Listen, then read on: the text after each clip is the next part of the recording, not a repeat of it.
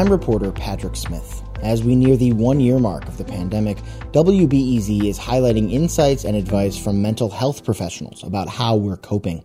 Counselor and Northwestern teacher Gideon Litherland says quarantining is especially hard on kids and their parents.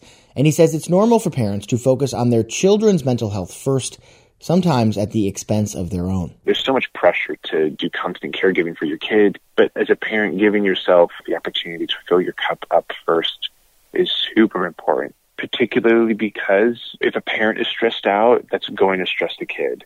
If the parent is sort of regulated, the kid will also, be able to more easily regulate. And with older children, Litherland says parents shouldn't try to act like they have all the answers during such a crazy time. Teenagers don't really respond well to being told what to do.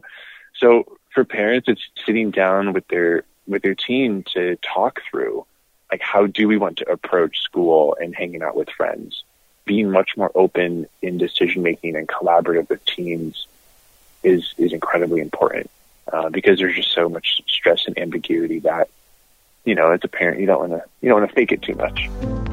That was therapist Gideon Litherland reminding parents it's okay not to have all the answers right now, and it's important to take time for your own mental health.